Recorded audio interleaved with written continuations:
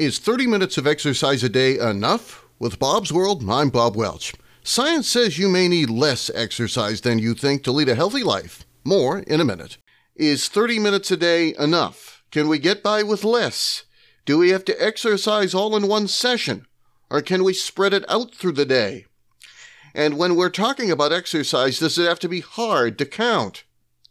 For years, exercise scientists tried to quantify the ideal dose of exercise for most people.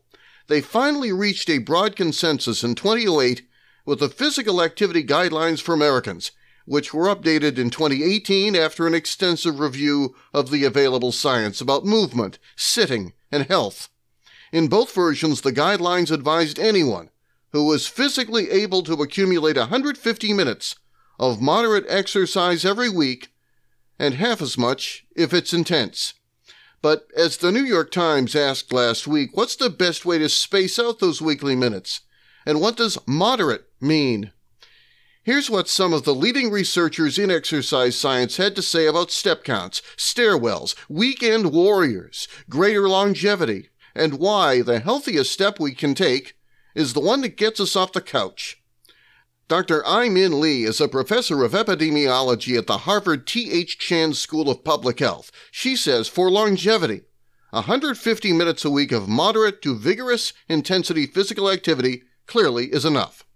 She has extensively studied movement and health and helped draft the current National Physical Activity Guidelines. But for practical purposes, exercise scientists often recommend breaking that 150 minutes into 30-minute sessions of speedy walking or a similar activity 5 times a week. Ulf Ekelund is a professor specializing in physical activity epidemiology at the Norwegian School of Sports Sciences in Oslo, Norway. He has led many studies on this over the years, and he says it's quite clear from numerous large-scale, well-conducted epidemiological studies that 30 minutes of moderate intensity activity most days lowers the risk of premature death, along with many diseases such as stroke, heart attack, type 2 diabetes, and many types of cancer. At the same time, he says, moderate exercise means activities that increase your breathing and heart rate, so the exertion feels like a 5 or 6 on a scale between 1 and 10. In other words, pick up the pace a bit if your inclination is to stroll, but do not feel compelled to sprint. You can also break up your exercise into even smaller segments.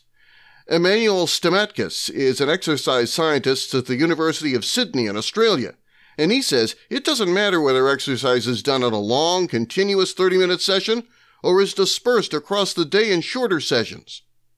Also, recent studies overwhelmingly show that we can accumulate our 150 weekly minutes of moderate exercise in whatever way works best for us.